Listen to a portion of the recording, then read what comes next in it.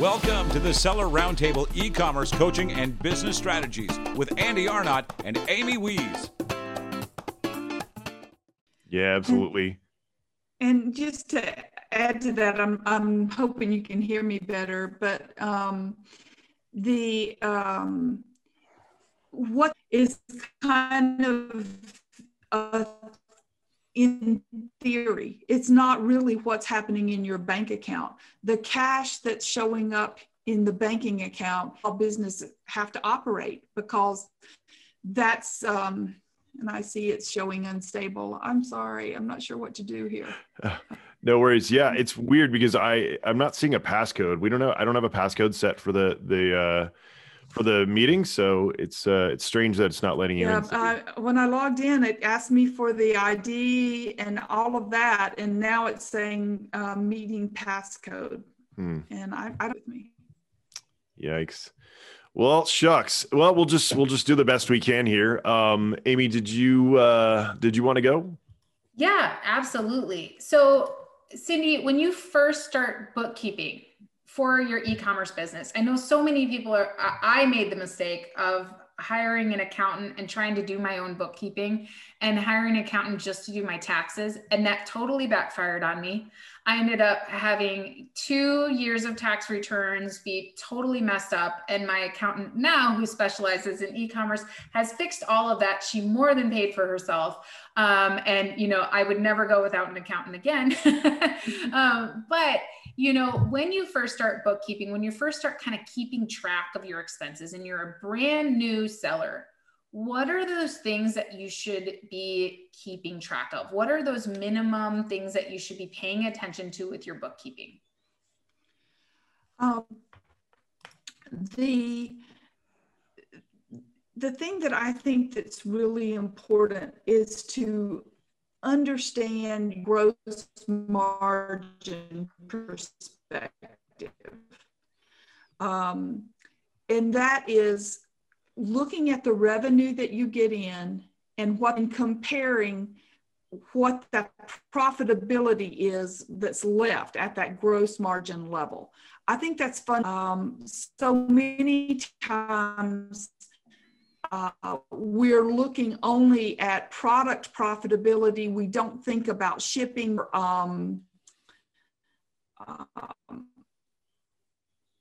small in comparison to what our product costs are. And we ignore those things, they can erode our gross margin. So I think that's the first thing, is to get really clear about what dollars come out and make sure you're operating at least a 30% gross margin level. And many times people are seeing wild month by month comparisons in their financials because they're not buying it for 2 or 3 months down the road. And when you operate on a cash basis for your accounting, you don't really see that comparison. So we like to get our clients on what we call a model to get a true gross margin calculation. So I think that's one of the first things that people should pay attention to. Okay, I think I caught most of that. It's coming through really choppy. So I'm trying to, so you want them to pay attention to their gross margin calculation. Yes. And then keeping receipts, that's another big thing. I didn't know that I was supposed to keep receipts. And when my accountant fixed all of my, my accounts, she was like, yeah, you need to be keeping all of your receipts. So, but what systems should sellers have in place to ensure profit? I'm trying this phone number, so just give me one. Yeah, no problem. To see if this will work. I'm gonna mute. Yes, we all want to pick Cindy's brain and make sure that she can give us the max value. I know we're all ready to hear from Cindy. Yeah, it's as far as I know, when I've called in the past, it hasn't been a passcode, but Zoom keeps updating things like crazy. I think because of all the Zoom crashers and stuff that were going on. So now it's just it's getting crazy in terms of trying to keep up with what they're doing there. But Right. yeah. So go ahead, So Amy. for me to keep track of receipts, I actually use Airtable. You can use QuickBooks, but I use Airtable because they have this. Airtable is an online free soft spreadsheet program. And it is incredible in terms of tracking receipts because you could put the app on your phone, and I just find it much easier to use than QuickBooks. So that's what I use. And then I give my accountant the access to the Airtable, and she's able to check all of my receipts. Cindy, are you back with us? I think I am. Yeah, I think you are. If you can turn your speaker down on your computer, because we're hearing ourselves. If you do that, I think we should be good to go. Thank you for figuring that out.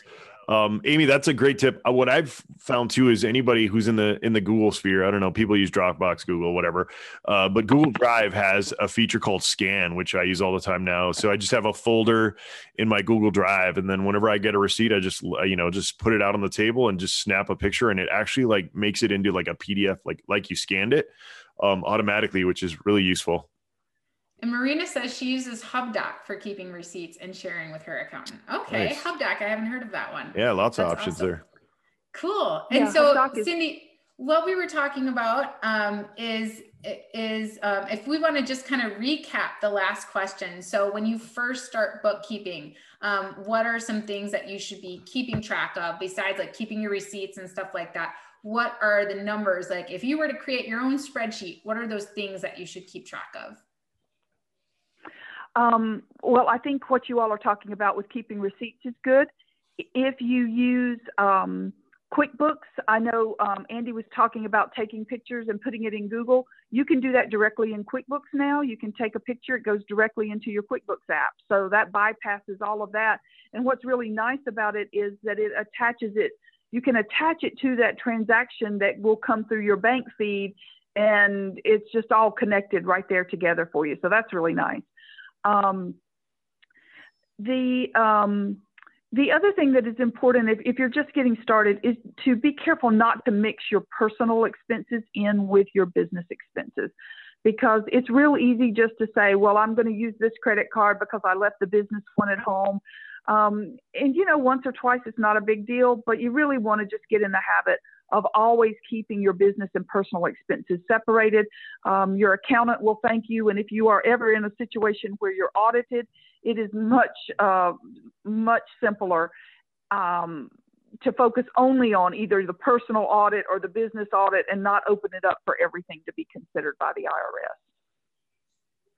Got it. That makes sense. Yeah, I know I have gotten in trouble for it's okay to use personal credit cards because in the beginning, when you first start your business, you're not going to have enough business credit to have business credit cards.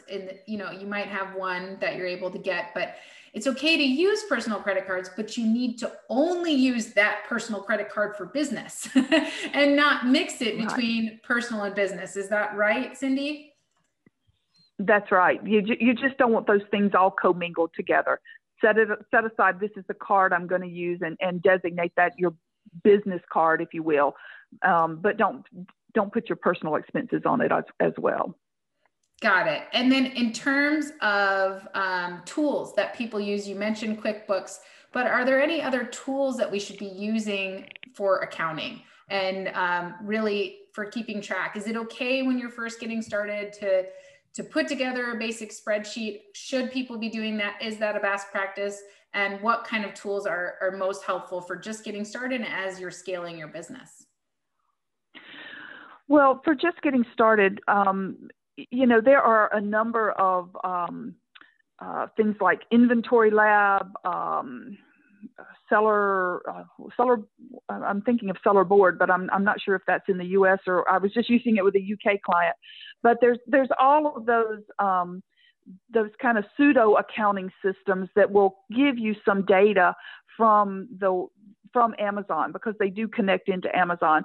And I think there's a place when you're just getting started for that. Where that gets people in trouble is when they are not very carefully managing it those systems aren't actually reconciled back to any kind of bank account, so they can give you misleading information. So I suggest people get on a system like QuickBooks or Xero as quickly as they can. Now, I know there's a cost for doing that, but if you can get on those systems as quickly as you can, then you've got a real accounting system that you can hand over data to your CPA. You can have confidence that if you run it right, if you do your reconciliations back to the bank, et cetera, then you can have more confidence in your number, in your numbers, in your financials. I think people have gotten into trouble using these apps that connect to Amazon and believing those profitability numbers. And then when we actually get them on a real accounting system, what we see is that they're not nearly as profitable as they thought they were. And, you know, I hate being in that position of delivering bad news, but now it's a cautionary tale for others, right? It happens enough that it's just very hard to keep those systems up to date because there's no reconciliation feature to ensure that you've got everything right. Right. Yeah. I think it's good in the beginning just to be tracking things, but in order to make sure that over time you are really tracking things more closely so you can see if your business is in trouble, you know, that is really, really important. So QuickBooks is very affordable. You know, it's like $20 a month or something for QuickBooks Online. So there's really no reason that all of us can't get started with very basic accounting software and start kind of tracking those expenses and everything. So that is great, great advice there. And it's okay to start with some software in the beginning, you know, some Amazon software that's already giving you some data, but you should be tracking. Make sure alongside of that you're tracking your expenses, that you're using one card or one account for business and a separate account for personal and all of that. So I would like to know about reinvesting profits. So during our audio mix-up, I was talking about how I was just going over my P&L statement, and I am reinvesting in my business right now. I'm expanding my line. So my overall number at the end of the day is negative because I've spent more on new inventory than I've gained in profits this year, which is good for my next year's bottom line. Will be really beautiful. But when we're talking about reinvesting profits in the business, how much profit should a business be reinvesting? Well, I think they're two different things.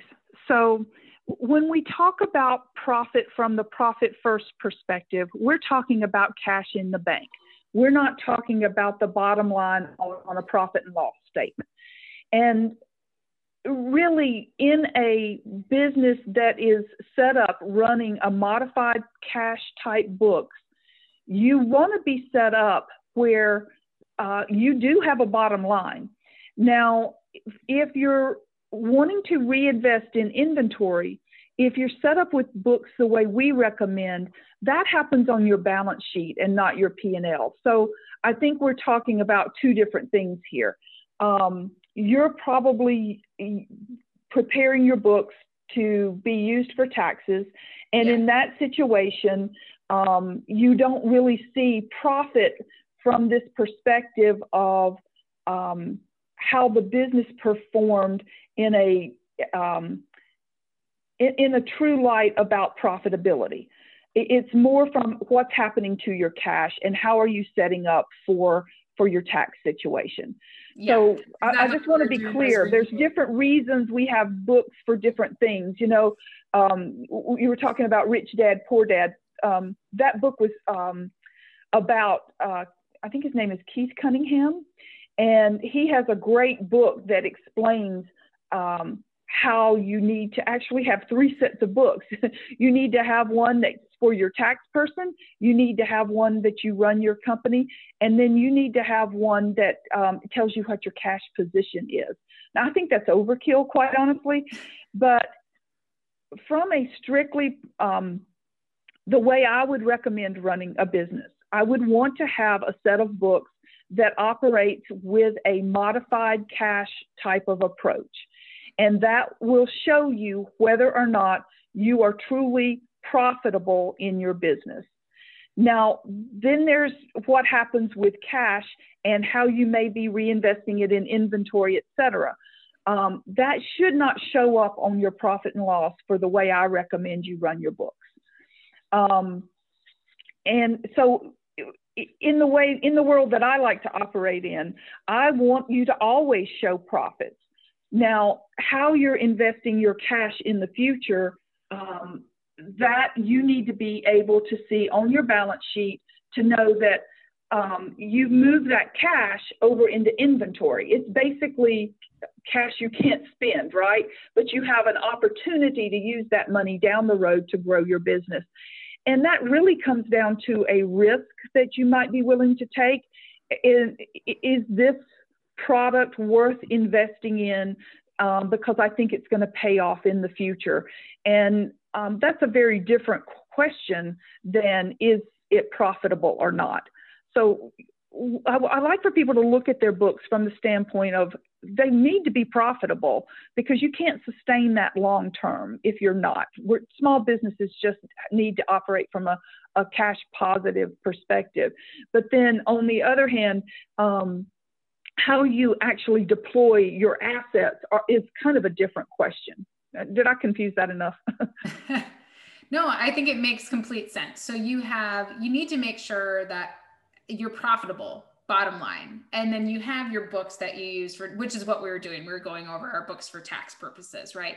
And that final number, but not overall in terms of profitability. We need to be making sure that overall between what we're buying and we're selling, that we're profitable, and overall with our operating expenses and everything else. So that makes sense. So you kind of covered that we should be covering our books. We should be tracking our books in different ways so that we can, number one, ensure profitability. Number two, understand how we're investing and what impacts that will have in our business, and not reinvesting in unprofitable products, right? We don't want to be continuing to reinvest.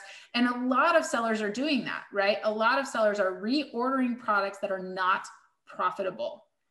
And that becomes a really big problem. So in terms of barriers, that sellers have come up against, what kinds of barriers are you seeing sellers come up against? What are the biggest things in e-commerce that sellers are struggling with? And what are some examples of how you've seen them overcome that? I think this idea of product profitability is something that easily gets out of hand. When you have just a few products, it's easy to see how you're performing. And when you're buying products, it's easy to look at it from the standpoint of it's going to be a money-making proposition. But things happen over time with how we advertise for that product. Things change with maybe a repricer going in and pricing. So that idea of what that number is for profitability by product is fluid, and people lose sight of the fact that it may change over time. And that's another area where when they're using like these third-party apps to track profitability, and they go in and they set, this was my cost, but then they fail to add what the costs were when the product went up the next time they ordered, or they failed to factor in what the advertising costs were. And over time, they lose that there's a big disconnect between what's really happening and what data they put in the system. So an accounting system that's reconciled back forces you to fix those kinds of issues, because something is going to not tie out if you go to reconcile and you're not paying attention to those numbers. So those are the kinds of things that I see.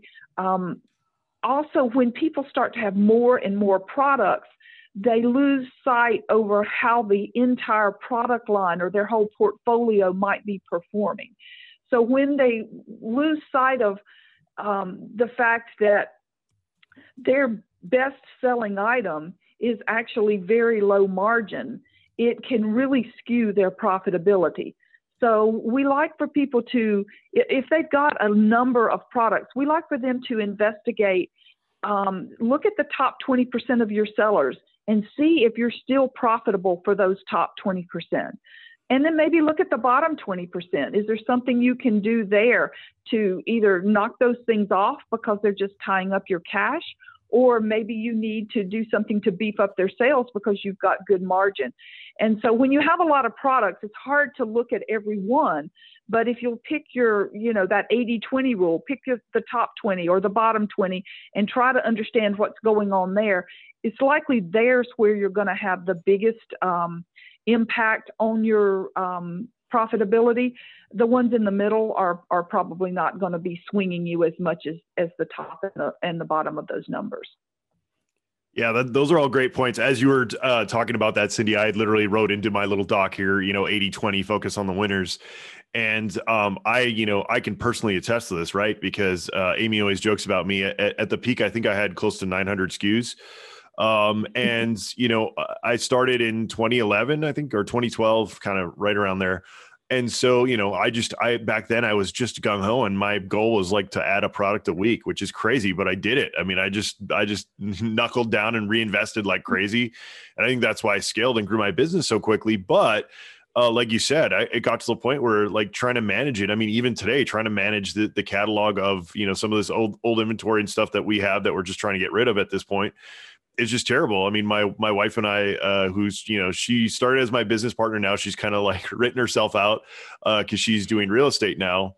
And we're really, that's kind of our other thing that we're doing right now. But going back, we were talking last night, it's like, at what point do we just say, you know what, the energy to like keep selling this stuff is just not worth it. The profit is, not enough it's like your time is money, right? Your energy is money. So if you just cut all that stuff out and just go for your winners and just really concentrate on those winners, really get brand awareness, really get, just refine that product, make it better. I mean, Amy's been doing this for her product, which is great. Keep the catalog small.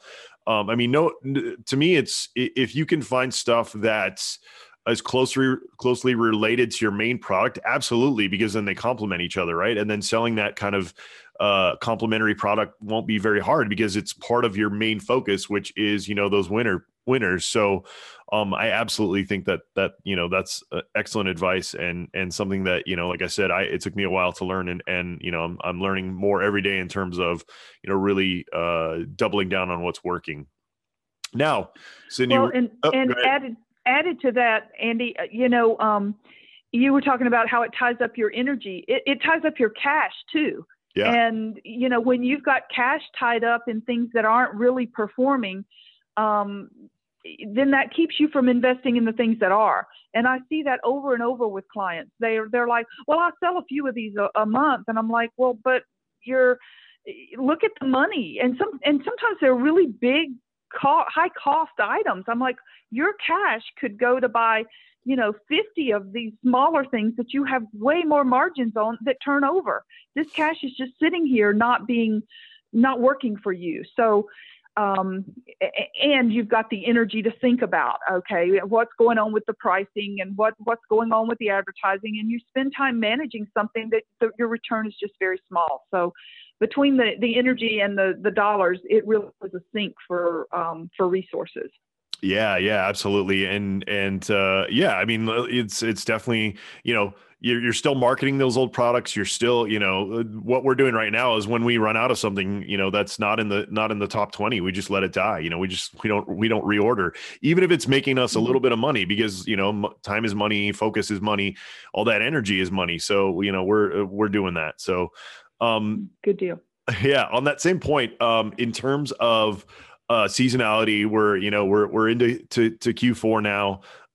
It's going to be an interesting Q4 because we've got these crazy dynamics going on, right? We have, ordering online is gone up a ton, but then we have this election coming up. There could be some, a lot of unrest where people are not shopping on Amazon because they're worried about, getting their TP and their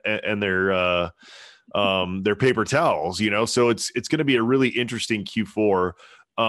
Any tips in terms of, being strategic when it comes to spending money in Q4 for your business? Well, My tips are mostly around how to keep money, not spending money. So that's my theme. All right. What I see happen in Q4 is big influxes of cash for our businesses, and let's hope that's what we see this year with all these dynamics. We don't know, but I do anticipate from what we're seeing since March on that things will continue to increase with sales. So with that in mind, what happens is those big cash influxes come in, and we get back in that Parkinson's law mode where we see, I've got a lot of cash. What am I going to do with it? And my recommendation is look at what your operating expenses are month by month. I mean, you should be able to go back the last 4 or 5 months and see that you're spending, $1,500, $2,500, whatever it is, and know that that's kind of your monthly base. When your bank account has that much money in it for operating expenses, then I say take the rest of it and put it in a profit account. You want to get it out of there, because the tendency is when that operating expense account starts to grow, you start thinking of other ways you're going to spend that money. So I want people not worrying about how they're going to spend that money. I want them thinking about, I'm just going to keep Q4 steady. All this money that comes in, I'm going to move into that savings account. I'm going to continue to do the, putting money in the inventory account like I've been doing. But anything in excess that comes in that operations account, I'm going to put in this profit account. And then after the dust has settled, and we're looking in January to see how things really are, then you can look at what that balance is and make a strategic plan for how you're going to put that money to work. You probably want to check in with your CPA. If you're showing a profit in your business, then part of that money needs to be set aside so that you're ready for taxes in April. Part of it may be that you're ready to launch a new product, or maybe you want to set aside more money for advertising this year. But it's the perfect time to sit down with that extra cash that you have from Q4 and figure out the best use of that money. And I guarantee you, because I've seen it over and over again, if it's just left in that operating account, it will be frittered away and you won't know where it went. But if you determine this is what my monthly base is, I'm going to keep that balance in that account. I mean, you don't even have to do a whole lot of math. You can just say, I need $2,500 in this checking account. When I'm over that, I move any amount over into my savings account. And you just do that for the whole rest of this year. And then in January, as the dust is settled, you can look at what you have left and think, okay, now how am I going to use this money for my best use in my business? And don't forget taxes, because that'll be coming up soon. Oh, Cindy. So you're saying I can't go out and buy my Lambo and my beach house in Hawaii. That's disappointing. That's very disappointing that I can't just raid my business, not keep it healthy, and buy my beach house. No, that's all. I'm probably not going to get invited back ever again, right? No, you absolutely are, because you're speaking the truth. And that, that rule, I mean, like I said, I from personal experience, that's absolutely the case. One of the things I've been doing to trick myself into not spending, more money, even in my personal life, I raid my own account, right? So I get like, whether it's like Wealthfront or Robinhood or like one of those apps, Acorn. And I just have a recurring draw from it, all the time. I think it's on every 2 weeks now. And it's awesome because, I'll put it in there and I'll forget about it. And then at the end of the year, I've got that little backup money, or if there's an emergency or whatever, so I think that's absolutely right. And that's why I love the kind of bucketing of funds, right? Because if you put those funds like for taxes to the side, you're not going to spend those because like, hey, I'm going to have to pay this. It's not, it's like paying your bill early, right? You're not going to have to worry about it now at the end of the year because you've already set it aside. So, I absolutely think that that's the way to go to keep your business healthy. So on that note, anything else, really that you would, give advice to for new sellers? Maybe this is their first time in Q4. They're really picking up steam. They're starting to make a lot of money. Any tips on, where they should be, setting that stuff aside? Anything else they should be doing to, keep their business healthy? I think this Q4 is unusual. So I don't have a crystal ball that works for this year. I do know that what I've seen happen in the past is people are really aggressive about what they think they can do in terms of getting products into Amazon by certain dates. And I've seen it backfire a number of times. And I suspect this year the risk of that happening is even greater as Amazon's warehouses are just being bombarded with product. And I mean, even they are ramping down how much they're going to allow people to send. So I think just develop a plan, work your plan. Don't get caught up in the hysteria of if I could just get more product there, and try to just be super aggressive at getting product in there. I think this year that is a risky proposition. In addition to that, I think being very careful about the money that you do earn, putting it in that extra account, like we've talked about. The only thing worse than not having money than paying taxes is having to borrow money to pay taxes. And, so take January to kind of get your feet under you, maybe sit down and talk with your CPA and say, this is kind of what my numbers are looking like, and get a good read from them before you get too aggressive with buying your beach house in Hawaii. Oh, all right, fine. That's actually great advice though, Cindy. In terms of stock to Amazon. So, we've been sending some stock to Amazon, and what we've noticed is, and this is, my experience, so this will not be, probably exactly for everybody, but what we've noticed is that if we go to New Jersey, which is generally the largest fulfillment center, so generally if you're sending like large amounts, LTL, or a ton of units, that they normally just have you send them all to Jersey. And normally we love that because we save on shipping, right? We go, we only have to ship once and it's much easier logistically and all that.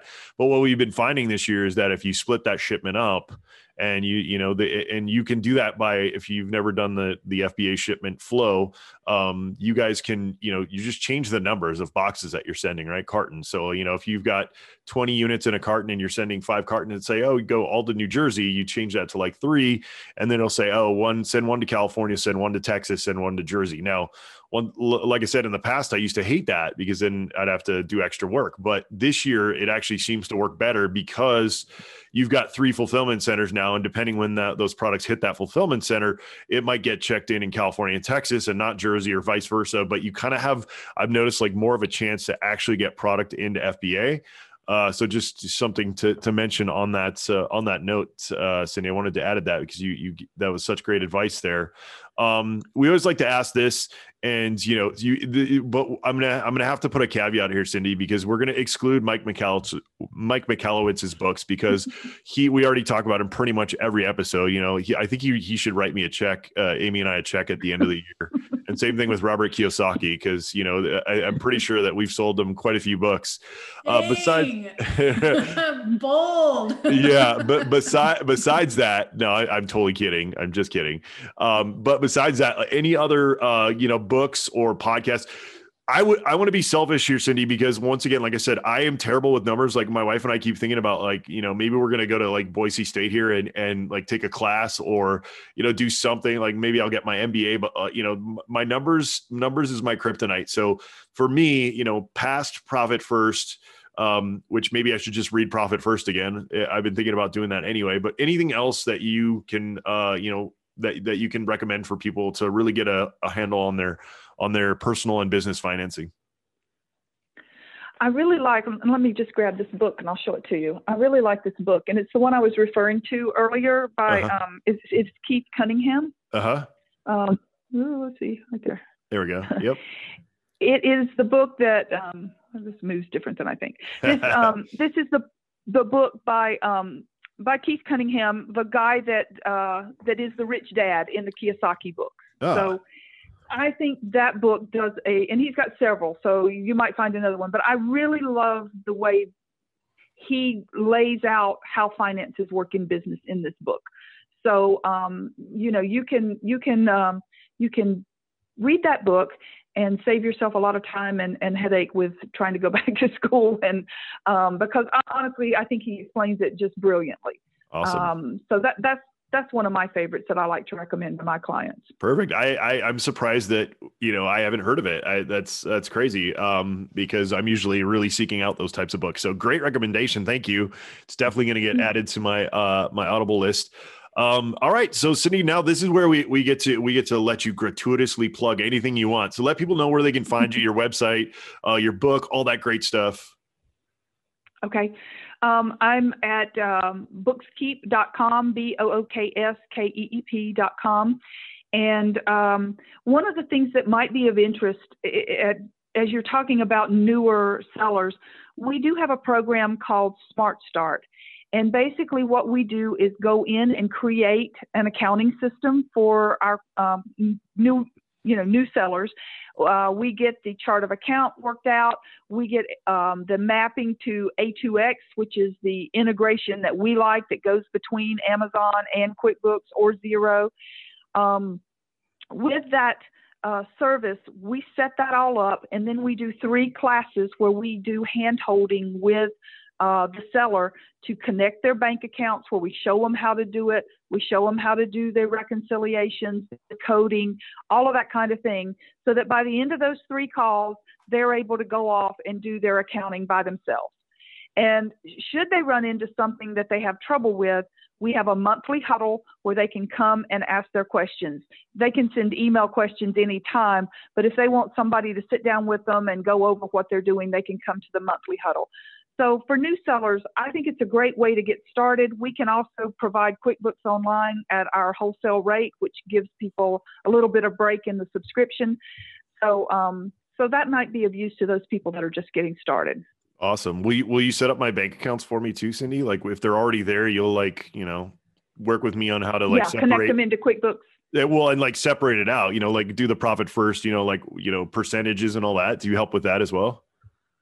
We do. Now, that is not through the Smart Start program. That is through our Profit First services. And we do that we won't actually set the accounts up unless you're working in something like a Relay Bank, where they have a permission for us as a accountant to go in and do those kinds of activities, but we can't transfer money out of your bank. Right. So as a firm owner, I don't want that kind of liability. Right. But for something like a Relay Bank, it works really well because we can go in and actually do the Profit First for our clients, and they don't have to go in and do the transfers. Perfect. Awesome. And the other thing that Cindy's not mentioning, which I know about, is they have an awesome newsletter. I signed up for it a couple months ago, and there's great tips in there and stuff. They have some great guest posts and things like that. So yeah, check that out, guys. I would agree. I was going to mention that earlier. I love your blog posts and everything. It's awesome. I always read them. They're always super valuable in my inbox, and I get great tips from you. So thank you for that, Cindy. Yeah. Oh, that's great feedback. We never hear, so I am glad to hear that. Thank you. The reason I knew it, I remembered too, though, is I think I got one this morning. So I was like, this is perfect timing. And it was good information. They come out on Tuesdays.